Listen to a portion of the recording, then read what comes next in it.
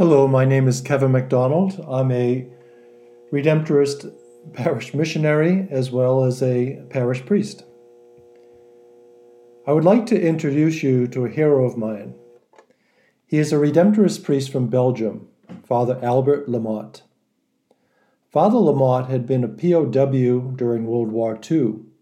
He escaped and was recaptured. He joined our Redemptorist Congregation after the war and spent over 60 years serving in the Caribbean. He just died some years ago at 96 years young. We were having a retreat on the island of Dominica given by the Bishop of Grenada, Sidney Charles. On the first day, the bishop asked us to introduce ourselves, to tell everyone who we were. Most of us stood up and mumbled something like, "My name is Kevin MacDonald. I'm the assistant parish priest in Our Lady of La Soie parish." It got around the room to this priest from Belgium. I remember him standing up straight, squaring his shoulders, and saying in a clear voice, "My name is Albert LaMott, and I'm a citizen of heaven." Father LaMott knew who he was. He must have been familiar with today's letter to the Philippians, where St. Paul writes, "Our citizenship is in heaven." This life, in other words, is not all there is.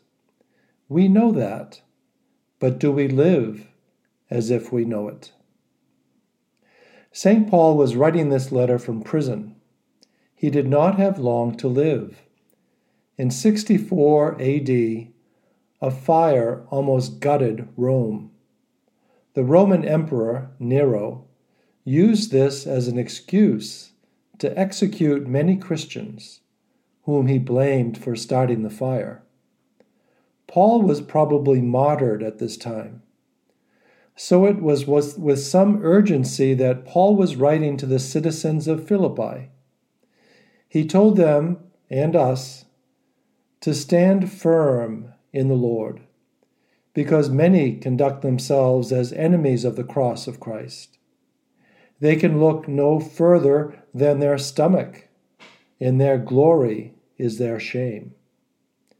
St. Paul reminds us that not only are we citizens of heaven, but that our lowly bodies will be conformed to our Lord's glorified body. This must have brought Paul much consolation in his darkened prison cell.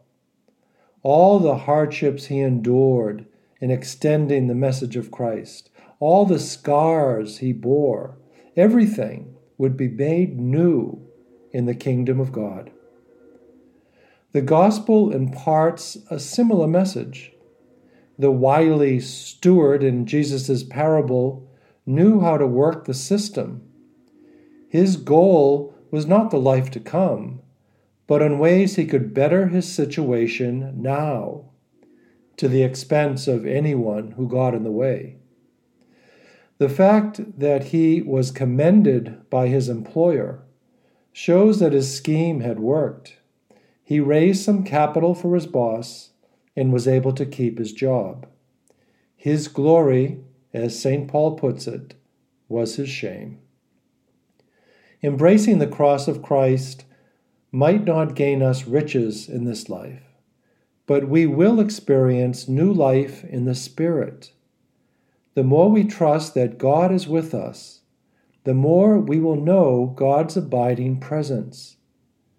We should not expect consolations and rewards, however. Mother Teresa of Calcutta, for example, in her descriptions to her spiritual directors, said that she hardly experienced God's presence for most of her religious life. All we do know is that no matter what happens in our lives, St. Paul's God, our God, will be with us every step of the way.